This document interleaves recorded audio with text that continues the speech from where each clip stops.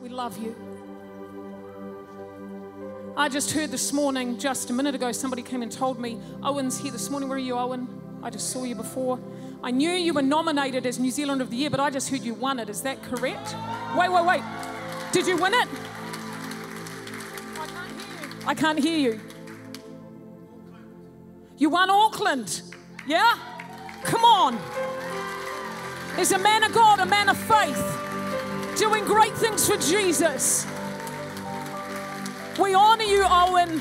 We honor you for the sacrifice that you make in making a difference in people's lives. Awesome, man.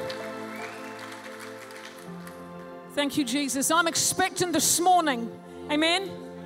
I've been praying and believing, and today, if you're stuck, if you feel like you're stuck, I believe that God wants to bring hope into your life again. I'm believing for deliverance, that Jesus Christ would set you free this morning. Are you with me? And God's desire and His plan is this, is that you would walk in freedom in every part of your life, not just for you, but so that you could be effective for Him. And not only just for that, but also there's a generation below you, behind you, that are depending on you being free. Amen? And you might be here and say, but I don't have children. You may not have children, or you may not have children yet. But I know this, that you can still influence people that are behind you. Whatever is here flows down. So whatever is in your life, if you're a parent here, whatever is in you, if you are a leader here, what is in you flows down. You've heard that saying, like father, like son, like mother, like daughter. And you know, we can give our kids, they can get out great personality, they can get out great looks, they can get out great sense of humor. But you know what? The truth is, there are giants inside of us that if we don't deal with them, if we don't deal with that internal battle, you know what? Our children get it too. And the last thing, I know what it's like as a parent to feel the responsibility when you see your children, the next generation, struggling with the same things you've struggled with. And so today this message is called Slaying Giants. This morning you are called to be a giant slayer. Amen? The enemy wants you to be a slave. And there's a war going on for our freedom. I'm not talking about what's happening in the world. I'm talking about what's happening in your heart. We come to church and we put on our church face, right? But the truth is, every person, and I said this to the young adults just a couple of weeks ago, every person here is fighting a battle, an unseen battle that you know nothing about. We're fighting battles of fear. Nobody else can see it. And if we were honest, some of us are fighting battles of lust and pornography and regret and condemnation and shame. And what about unforgiveness and bitterness? And you might say to me, well, you know what? I've been around church a long time. So if you've been around church a long time, tell me how you're doing when somebody speaks into your life and brings some correction. What comes up in here? You and I, we have a battle going on in here, and we have a responsibility to deal with it. Amen? It's time to take back our land. It's time to take back what's yours. You were called to slay those giants. The first place our battles are won is in your heart and in your mind. And God, He wants your heart today. And I'm going to put up a scripture today. It's in Galatians 5:1. And I'm reading from the Amplified Version. And it says this. Why don't you read it with me? There's power when we read the Word of God. We're going to read together. We're not going to read slow like at school. We're going to read together, okay? And if it's all right, if you can't, you can just look at the words if you want.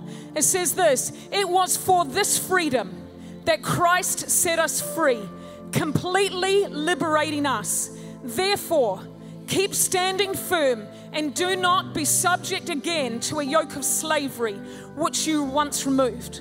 You know, in the New King James Version, it says this: stand fast, therefore, in the liberty set before you, and don't become entangled again with a yoke of bondage. I want to tell you something interesting about the scripture.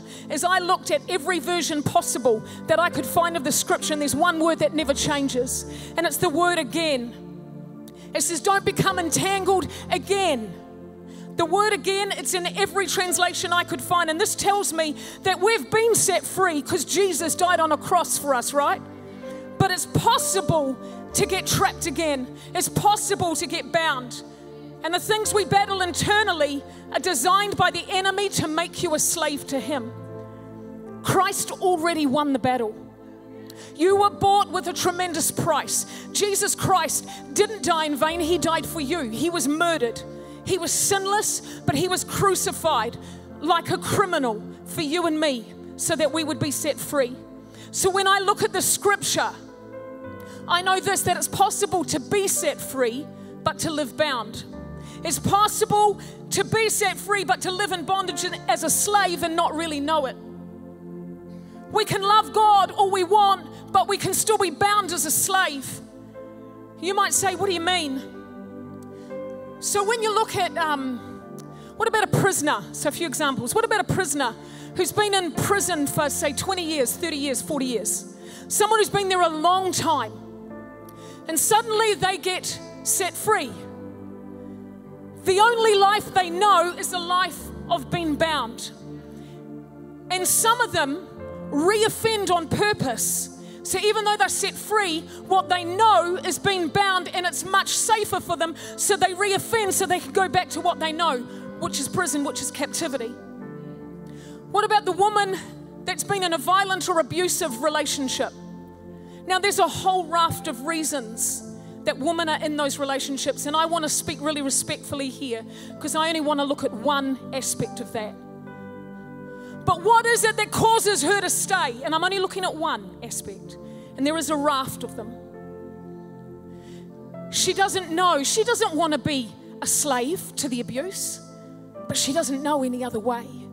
Why do sometimes people go from one toxic relationship to another hoping it'll be different, and it's like they draw it around themselves? Because they don't know how to live any other way. Let's bring it in a little bit closer. Rejection. I think if everybody here was honest, we've all struggled at some point in our life with rejection.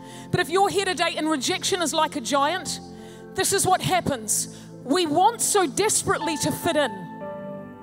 But we're so accustomed to being rejected, we build rejection patterns around our lives and in our thought processes. And then when we go to something new, we look to be rejected in our mind, even though we want to be accepted.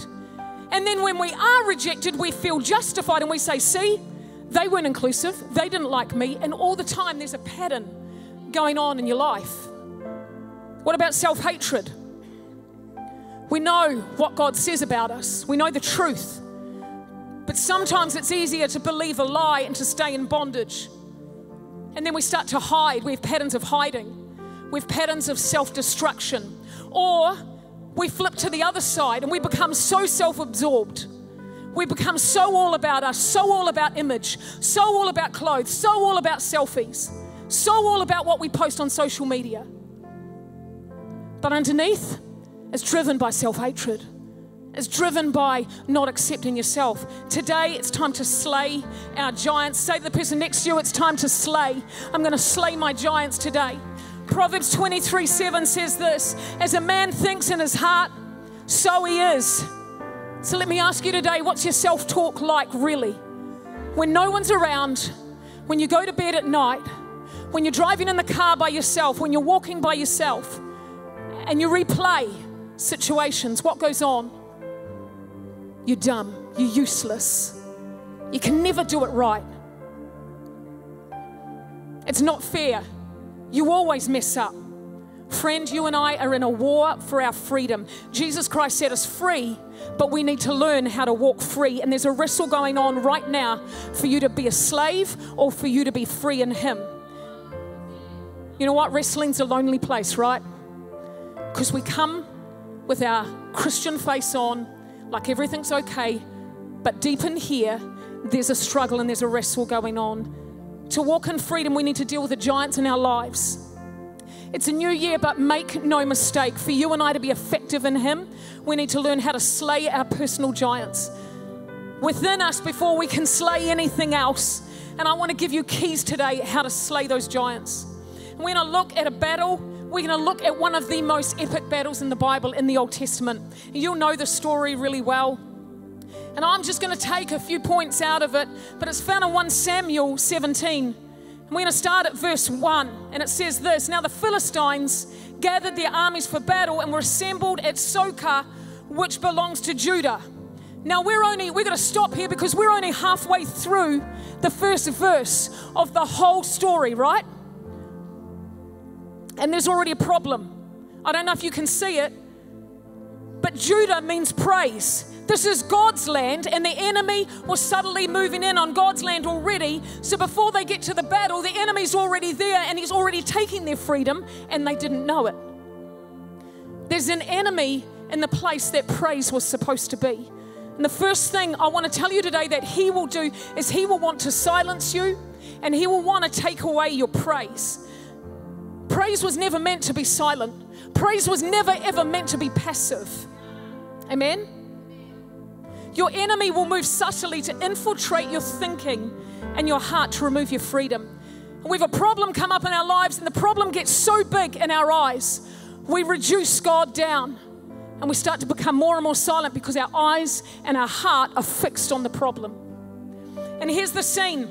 The Philistines are standing on one mountain, and the Israelites, the Bible said, God's people are on the other. And it says they camped in the valley called Elah. The valley of Elah, another name for it is the valley of giants. It's also known as the valley of problems. The valley of Elah is a place where David met Goliath. It was the place of giants, a place of battles, and a place where life sometimes seemed too big for us. God was there in that valley for David. I want to tell you today, he's here for you too. The valley is a place where battles are won and lost.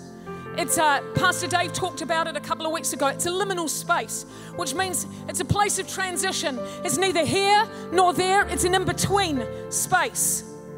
Valleys are places you and I are called to pass through. They were never places we set up camp. But the Philistines set up their camp in the valley, it says. In Psalms, it talks about the valley of Baca, which is the valley of weeping and sorrow. And it says this: when I pass through the valley of Baca. It never says to set up camp. In Psalm 23, it says, even though I walk through the valley of the shadow of death. There's no talk of setting up camp in these places. But here's Israel, God's people, and their king, Saul, and he's stuck. He set up camp in the valley. He didn't know how to go forward. You and I are called to move forward, right? But he's lost vision, and he's lost perspective, and he's in fear and intimidation have occupied the whole space. They've filled the valley. And in 1 Samuel 17, God is setting up the battle scene. But I'm telling you, it's not much different to what you and I face today. We don't face a physical battle, although I know we do at times. The battle's in our heart, the battle's in our thinking. We often can't see the things we battle, but they sit there and they become evident in our lives. For example, shame. If you're struggling with shame, we can't see it, but we can see the evidence of it. Why? Your head's down. Your eyes are down, your shoulders are down. We can't see that you might be battling fear, but we can see it in your eyes. A person that's very fearful, their eyes will dart, their voice will shake. We see the evidence of these things. What about bitterness and unforgiveness? We can't see the internal battle, but we see the evidence of the battle on our face, cold and hard. It's a giant. God wants to slay it today.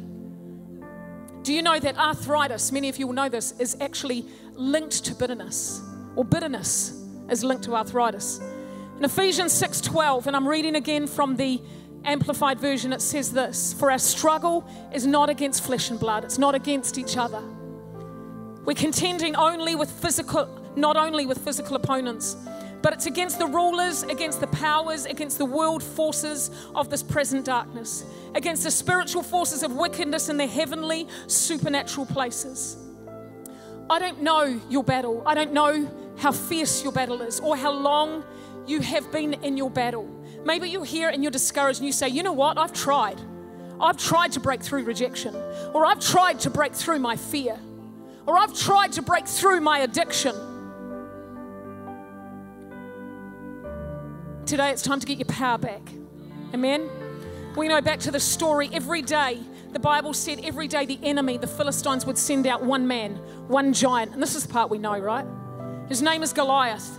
And I can't even imagine it. The Bible says that he was 9 to 10 feet tall. That's about 3 meters. And he wasn't just a tall pole. He was as large as he was tall. The Bible says they estimate that just his armor coat was 40 kilos. His spear, they said, was like a javelin that rested between his shoulders. It was the size of a weaver's beam, and the spear head was made of iron, and it was about 5 kilos. This man was enormous. He was a giant. And for 40 days, the number 40 means a challenge or a test. For 40 days, he would come out morning, night, and he would trash talk them. He would trash talk God, and he would trash talk the Israelites. And he would intimidate them. And everyone would shrink back in fear. Do you know, I looked up what Goliath means. This was quite shocking. The word Goliath means a monster who enslaves. I wonder what enslaves you today. Is it fear? Discouragement? Pride? Rejection, unforgiveness? Shame, bitterness? A slave is a person who is the legal property of another and is forced to obey them. One that is completely subservient to a dominating influence. Let's put that together. A monster who has legal right over you, who dominates you and forces you to obey. And I want to make this note too. He only has legal right because we've given it to him, because Jesus Christ set us free. But the scary thing is this, is that you and I can stay a slave till we die. We can come into church, we can love God, but if we don't deal with the giants within inside us, we will stay a slave all of that time, and we have the risk of passing that on to the next generation. Pride is a monster that enslaves. Pornography is a monster that enslaves. We have to guard our kids. We've got to guard our kids more than ever, because it's with a click of a button, it's everywhere. We have to guard our kids, and we've got to raise a value. You know, I've heard on many occasions that just one look, even if it was accidental, even if somebody posted something or put something in front of a person, one look at pornography has hooked people into an addiction. Pornography is a monster that enslaves. So is shame. So is self-hatred. So is grief. Grief is a monster that enslaves you so that you can't live fulfilled in God. And so today, if you want to slay a giant, the first thing you got to do and the first thing you need to know is your giant has a name. Your giant. Maybe there's more than one. Maybe you got lots of giants. That's okay too. So we're going to slay them. Goliath was a giant and he was part of the Philistines, but he had a name. You've got to name your giant, and you've got to understand its patterns and how it works against you. That's the first key today. And the Bible says in the scripture that Goliath would come out, and I'm just paraphrasing here, but he would come out and he would say to the Israelites, he would say, give me one man to fight me. And if you kill me, you can have everything. You can have all of us, but if we win, we take all. We take your families, we take your possessions, we take your land, we take everything. Winner takes all. Your fight today, friends, your battle, your Goliath is not just about your freedom. I talked about it before. It goes much bigger than that. It's about the generations that come after us. And whether you have children or not, there is another generation coming through, and we have to teach them what freedom is, because we are free. Amen? And you might say, well, divorce is in my family, and it's plagued our family. It's a giant that's plagued our family for generations. Maybe that's you today. It's who we are. I want to say to you today, it may be where your past was, but you're called to slay that giant in your family and break the curse of divorce and choose to set a new pattern for your family, for the generations that come after you. And here's David.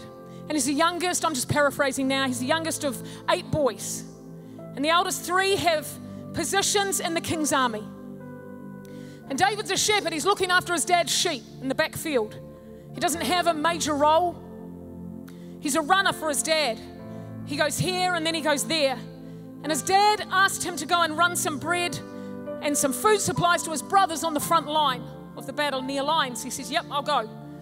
Second thing I want to bring to you today to slay your giants is you've got to be in the right place. You've got to position yourself right. Be where God called you to be. Hold your commitments. Stay in the house. He came under his dad's authority. He did what he was told. I want to encourage you, be open for people that love you to speak into your life. He could have said, it's already been prophesied by the prophet Samuel, I'm going to be king, Dad. I ain't going to do that. I'm better than that. I'm better than doing that role. But you know what? He basically became the Uber Eats guy, and he took the food down to the front line. But you know what? Because he obeyed, he did what his father told him. He was in the right place at the right time for a miracle, and he was the one that brought deliverance to a whole nation. Can you imagine if he'd said no? How many times have we looked at something, despised it, and gone, I don't want to do that. I'm better than that. Holy Spirit, we need to be positioned right. In verse 20, it says that David rose up early. The third thing, if you want to slay your giants, you've got to be disciplined, you and I. I loved Apostle Mike's message last week. If you weren't here, why don't you listen to it? And he said, sometimes we want God to do everything for us. God, deliver me. God, set me free of rejection. God, set me free of pride or unforgiveness, or God, heal me. But often God is waiting for us to get up. It said David rose up, he got up early. Establish your relationship with God and be consistent, stick at it. I know it's holiday season, and it's really good that we have a break, that we go on holiday or we stay around and we have a holiday, but don't give up on your relationship with Jesus. Thank God he didn't take a holiday from the cross, right? It's time to be consistent. You want to slay the giants in here, get consistent, get mature. Your giants, how many here, if you're honest, would say, I've got a giant? Lots of hands. I've got giants. Your giant is your giant. It's not mine. It's not God's. I've got my own giants. Your giants are your responsibility, and you've got to get up. You've got to get up and you've got to show up, and you've got to stick at your relationship when it gets tough, right? We've got to stick in there because it doesn't always feel great. We've got to learn when we're slaying giants to sometimes it feels uncomfortable. Amen? If you're here and you don't know how to establish a real relationship with Jesus Christ, we can show you how to do that after the service. So David arrives at the Israelite camp, and Goliath is in the middle of one of his trash-talking rants about God, about the Israelites, and he's intimidating them. And the Israelites are full of fear. And I reckon David was absolutely shocked at what he was seeing. I think he was expecting to see the army of the living God standing tall, ready in battle formation, but he didn't see that. He saw a whole army. I don't know how many thousands of people, but they were all cowering in fear. The Israelites had lost their perspective. When we get so overwhelmed, we can't see and we can't think clearly, and it's like a haze of deception comes over our life, where the enemy becomes so big. That giant of rejection, that giant of pride, that giant of unforgiveness becomes so big, we can't see past it. The giant of offense, I'm right. It gets so big, we become deceived and we live in a haze of deception. I think that's what happened here. When you've been taunted and mocked enough, it's easy to lose your perspective. Maybe that's you today. Maybe you've been fighting something, shame. Maybe you've been fighting shame a really long time. Maybe there's an addiction, an addictive, unhealthy cycle in your life. And I've said this before, but sometimes I think we'd sit in here and look around and think, God, if people really knew what I struggle with. And the giant stays alive because it's left in darkness. And the enemy looks huge and we feel so small. But I want to tell you, it's not impossible with Jesus. And so David starts asking around. He starts asking some questions, what's going on? And I love this. You know what? His brother gets mad. His older brother gets really, really angry. I'm going to read this to you. And it says this. his brother says to him, "Why have you come down here, and with whom did you leave those few sheep in the wilderness?" You know what? He's putting him down. He's trying to intimidate him. "What are you doing here? You're a few little sheep. You're insignificant." I know the presumption and the overconfidence in your heart, and then he starts accusing him. The evil in your heart, for you've just come down here to see what happens. And then David says this, "What have I done now?" You know what? That sounds like a sibling clash to me. Wasn't it just a harmless question? There's another version that says, "Is there not a cause?" You know, I believe that his brother got so angry because it exposed their intimidation and their fear, and his brother wanted to shut it down and keep it under wraps. Is there not a cause? You have everything today to lose by not slaying your giant. What will you tolerate today? And what will you stand for? Don't be shut down and limited by somebody else's unbelief. The Bible says, and I'm just going to read this, you don't need to put it up, but the Bible says in verse 32, he just kept asking. He says, "No, I'm not going to be shut down. I'm not going to be put down by my brother. I'm not going to be put down by what's familiar. I'm going to start to make a new way." And the king hears about it. And he goes to the king and he says this. Now there's discrepancy over how old he is, but he's younger than everybody else there. He's between 14 and 22, they reckon. And he says to the king, "Let no man's courage fail because of Goliath. Your servant will go out and fight this Philistine." That's pretty bold talk for a young man, right? How did he become like that? How do you get like that? How do you get so bold? You know how? By staying in that relationship with Jesus. By staying in that place where I don't quit. I don't give up. I position myself. Amen? He was confident and he was bold. It says down here, I love what he says to King Saul. He says, "Your servant has killed both the lion and the bear, and this uncircumcised Philistine will be like one of them." He doesn't give credit to the enemy. He calls him like he is. "This uncircumcised Philistine will be like one of them, since he has taunted and defied the armies of the living God." David has true perspective. Why? Because he's in a relationship. David said, "The Lord will rescue me." It wasn't about David's ability. It wasn't about David's strength. He knew who his God was. "The Lord has rescued me from the paw of the lion and from the paw of the bear, and he will rescue me from the hand of the Philistine." That is one bold young man.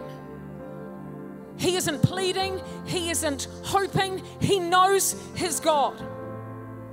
David knew who he was. He had strong identity. I said before, how do you get it? You stay in relationship with him. You want to slay your giant? We need truth. The word of God never ever changes. We've got to know the word. We've got to learn how to speak it out loud. Speak it out loud to yourself. Speak it out loud into the mirror. I am not nothing. You struggle with self-hatred. I am fearfully and wonderfully made. That's how we speak. I'm fearfully. Does it change it straight away? No, it doesn't. But the longer I stick in relationship with God and I wrap the word of God around me and I stay in relationship with people that are on the same journey with me, I get encouraged and I start to believe again. I start to come alive again. Amen? And it says that they tried to put Saul's armor on David, and David can't even stand up. He can't walk. It's too much. He said, "Get rid of all that stuff." I've seen so many people be one thing over here and another thing over here. We're going to know who we are in God. I've seen so many people be one thing on social media and another thing in church. What are your conversations like at home? Are we different in church than we are at home? Are we different in our workplace than we are at home or in church? Are we different in our school? Are we different in social situations than we are in the house of God? We've got to learn to be one, not fit somebody else's armor. If you want to slay your giants, you've got to know who you are and you've got to make a stand. You've got to make a stand. This is who I am. And it's uncomfortable because I'm growing and I'm learning how to slay my giants. Amen? You want to take out your giants, you've got to know who you are. It comes over time, friends. You know, when Jesus died on the cross, He surrendered his life, and it looked like the weakest thing. I think the enemy was laughing. They thought, this is the game's won. We'd never have to fight. It looked like the weakest thing, but it was the most powerful thing out. Surrender is not quitting. Quitting and surrender aren't even the same thing. Surrendering is saying, God, I can't do this on my own, and I don't want to do it on my own. I need you in my life. My ability on my own thus far has got me nowhere. I need you. I need you with this giant of shame. I need you with this giant of pride. I need you with this giant of depression. I need you. I need you. Surrender is one of the most powerful things that you could have. And the next one, if you want to slay your giants, we need to learn how to repent. And I want to speak this. This is not about religion. Repentance is this. It's acknowledging what the giant is and what the struggle is. It's acknowledging that I have no power over it on my own. Repentance is making a 180 degrees turn away from it. We're to learn how to stop fellowshipping and socializing with the enemy. Amen?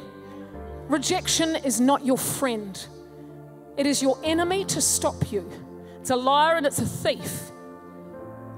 And even though we hate it, like I talked about the man in the prison, we've known it for so long, it's just easier to go back to that old familiar blanket that feels sorry for itself.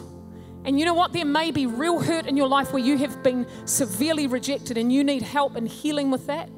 Or maybe whatever, bitterness or whatever your giant is. Shame is a terrible thing when people shame us publicly. When we get shamed at school and shamed in our families.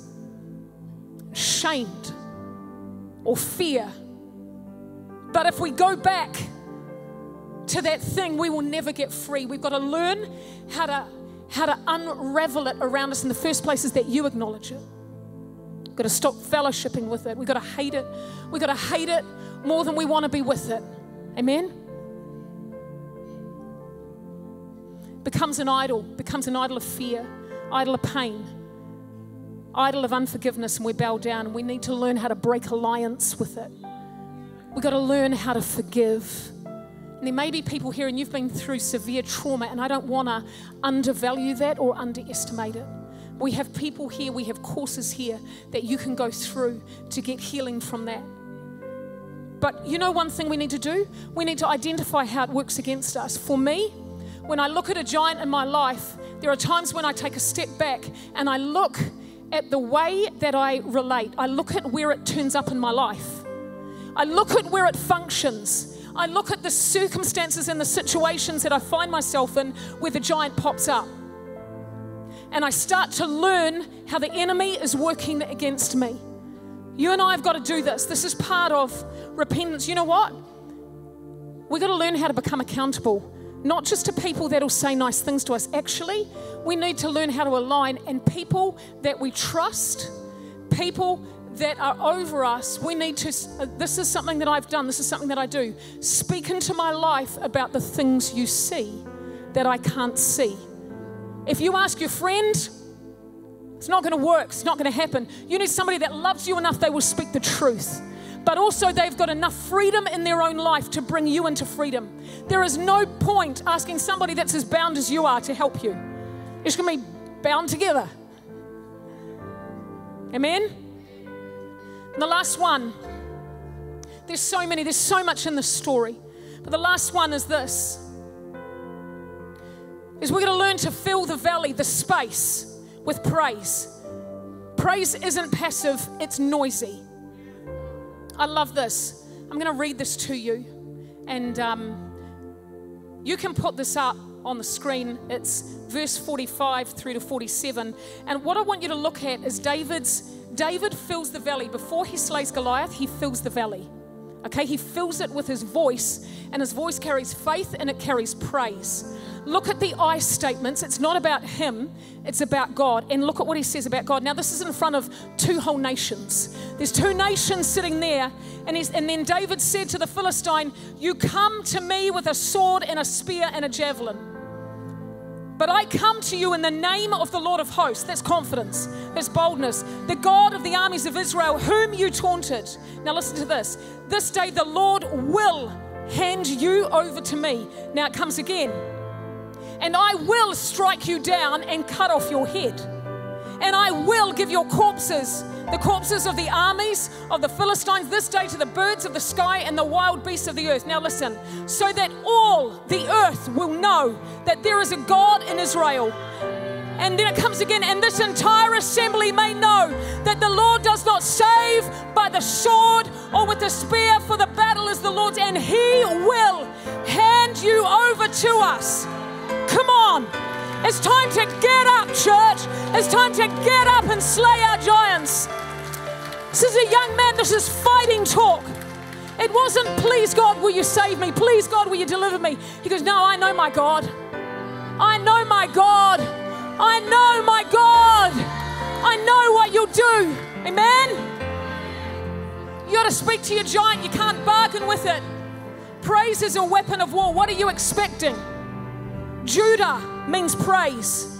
But instead of praise, the Israelites allowed a trash-talking giant that enslaved them to fill the valley. What have you allowed to fill your valley? Praise is a weapon of war. It declares who He is and who the enemy is not. Whether you feel like praising is not the issue. It's knowing that when I do, that I'm giving the King the right over my life and that it has an effect in the atmosphere. You've got to speak to your giant. Today, if you're struggling in your marriage, when you speak to that giant, divorce, you won't take my marriage. Not divorce, please don't take my marriage. Divorce, you won't take my marriage. I'm willing to do what it takes. I'm willing to do the mahi in my life and my heart to stay in relationship, to stay in my marriage. Grief is a giant designed to rob you. The Bible says that David chose 5 stones for a sling. I don't know why he chose 5. Perhaps that's all he could carry. But 5 in the Bible means grace. And if you've been around church a long time, we go, oh yeah, I know that. That means unmerited favor. But here's what it means. It does mean that. We get religious, church, because we think we know. But we need to stop and really think about this stuff. Grace means there's the love and mercy given to us by God, not because we deserve it, but because God just wants us to have it.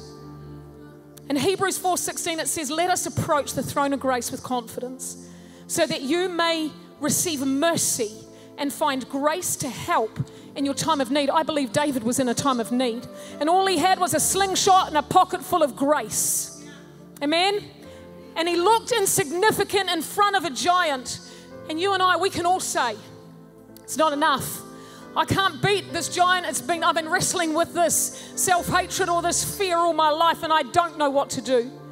But you and God are enough. When you surrender, when you align, when you wrap the word of God around your life, when you name your giant and you repent and you open your life up for people who love you to speak in. The Bible says that David ran, he pursued his enemy. What are you doing today? We need to learn how to run at our enemy. Your days are numbered.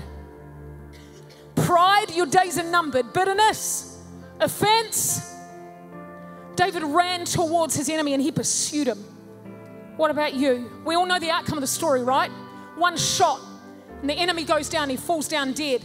But that wasn't the end of it. Do you know what David did? I love the Bible. Because the Bible doesn't leave out any of the gross details. In verse 51, it says this, that David didn't just kill him. It says that he got Goliath's sword and he chopped off his head, he cuts off his head. You know why he did that? I believe some giants can come back to life. We're going to learn how to cut the head off anger. We're going to learn how to cut the head off pride and bitterness and sorrow and grief. We're going to learn how to cut its head off so that it would never live in us, so that we can be clean. We can be clean and set free. Amen. It's time to get up, church. There's no plan B. You are called to slay. God's not going to do it for you, but He will partner with you. Amen. You got to cut off his head. You know what it said? It said that David took the head and he put it on a post and he put it in his house, dripping with blood. I love the Bible. I love the Bible. I wonder why he did that. It doesn't say why he did it, but I wonder. The head means authority. I wonder if it was a reminder to him, maybe his older brother. I wonder whether it was a reminder, you will never take me again. You may challenge me, but I've already got your head. I have authority over you. I wonder, where today have you positioned yourself? It says that, you know what's interesting is, once David got victory in verse 52, it says this, the Israelites' demeanor completely changed. It says that they came up and they charged with a triumphant shout. When David was triumphant, they remember suddenly who they are. They come out of their days. They come out of that place of it's too hard, it's too big, it's too large for us. And they come back into their right mind and they remember who they are. And they lift up a shout and they fill the valley, Judah. They fill the land again with victory and with praise to God. Amen.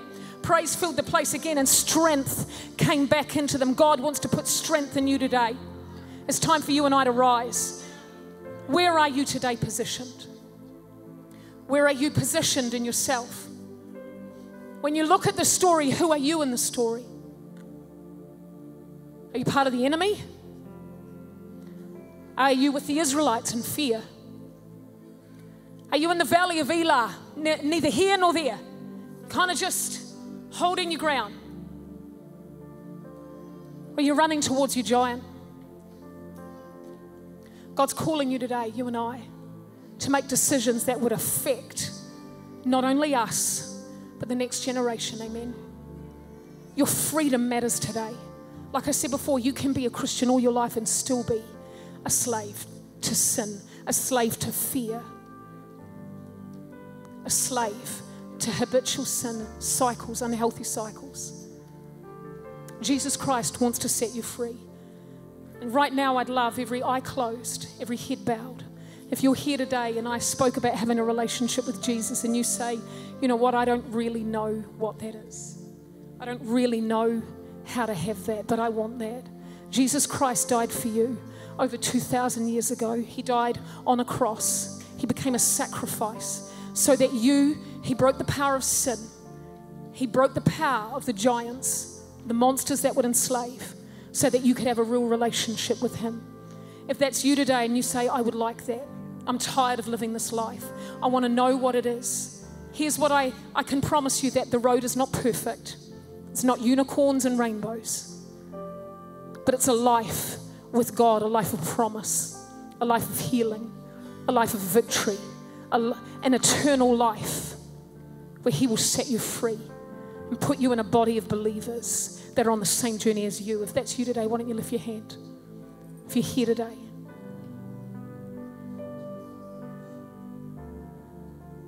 His hands down the back. His hands going up. If that's you today. And maybe you're here and you've been a Christian before, but you go, man, I'm not walking the way I should be walking. There's no condemnation. The only thing that would keep you in your seat is a giant, a monster of pride or shame. But if you say today, I want to get serious again with God, there's no condemnation here. Why don't you lift your hand right now? Across this place. There's people here raising their hands. Amen. We're so glad that you're responding to Jesus today. I'd love to do one more thing. I feel like there's a few more. I'm not going to push you. Church is not about that. Church is not about pressuring you. There's a real God that loves you, that wants a relationship with you, but he won't push you. But if that's you today, I'd love you to do one more thing, and that's come out of your seat. If there's somebody with you, bring a friend. If you're next to somebody, why don't you ask them? Say, I'll come with you. I'll come with you. But this morning, if that's you, why don't you come down? I want to meet you down the front here. If you put your hand up, come. I want to invite you to come down the front. I want to pray for you this morning. It's all right, I'm going to wait. There were people that put their hands up. I pray that every monster of shame would not stop you today. Here they come. Come on, church. It takes guts. It takes guts to come down. If that's you this morning, come on down. There were more this morning. Holy Spirit, yeah, come on down. Come on down. There's no shame in this place. There's no monster of shame that could hold you back this morning. Thank you, Jesus. Holy Spirit, there's more this morning. Come on down. We welcome you this morning. We welcome you this morning. Come on down. So we're just going to work out who's up here getting prayer. There's more. Yeah, come on down. Come on, church. I just want to say this. If your heart's beating real fast right now and you're going, I know I'm meant to be there. Don't let a monster enslave you this morning. Come down. I want to pray for you. We want to love you this morning. People joining us this morning. We need some of our leaders up here. We're going to pray a prayer together. And whether you've prayed this prayer for the first time or the 100th time or the 10,000th time, it doesn't really matter. What matters is that your prayer is sincere, and that what matters is that your prayer is from your heart. Amen? And so we're going to pray this prayer together, the whole church. The church, we want you to pray as well. So I'm going to pray a prayer, and I want to lead you, and I'd love you to pray this prayer after me. I'm going to tell you what we're going to pray so you don't feel hoodwinked. But we're going to pray, God, I thank you that He loves you. We're going to thank Him for dying on the cross. We're going to ask Him to forgive us for all our mistakes and to wipe the slate clean, and we're going to ask Him for a relationship with Him. Amen? So that's what we're going to do. Look at all these people. Oh, Jesus, isn't He good? Come on, church. Holy. He's so good. Oh, He's so good. It's not too late. You need to get out of your seat. Come on. What say today? It says start of a revival. What say? Come on, if that's you. Anyone over here goes, man, I haven't been walking right. I need to get up here. Don't let a monster of pride enslave you. Holy Spirit, we're going to pray. So, team, if we're not going to pray, ministry team, I want you to pray this prayer with us as well. So we're going to pray this prayer together, church. Lord Jesus, I thank you that you died on the cross for me. Today I ask you to forgive me for all I've done wrong in the past, all of my mistakes in the present, and all that is to come. Jesus, I thank you that you forgive me and you wipe the slate clean and you set me free. And I'm asking you, Jesus, to become the Lord of my life, to show me what a real relationship is. And I trust you to do it. In Jesus' name, amen. Amen. Now there's some people around you that are going to pray for you. So we're going to have some people praying. Thank you, Jesus. Church, just stretch out your hands just for one more minute.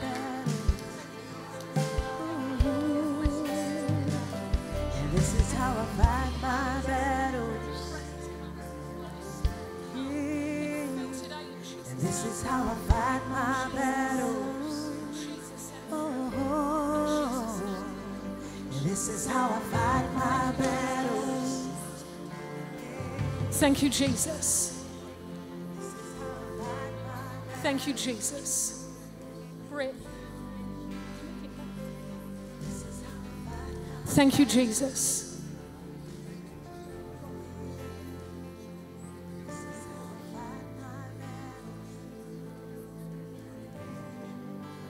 What we're going to do now, church, don't shut off.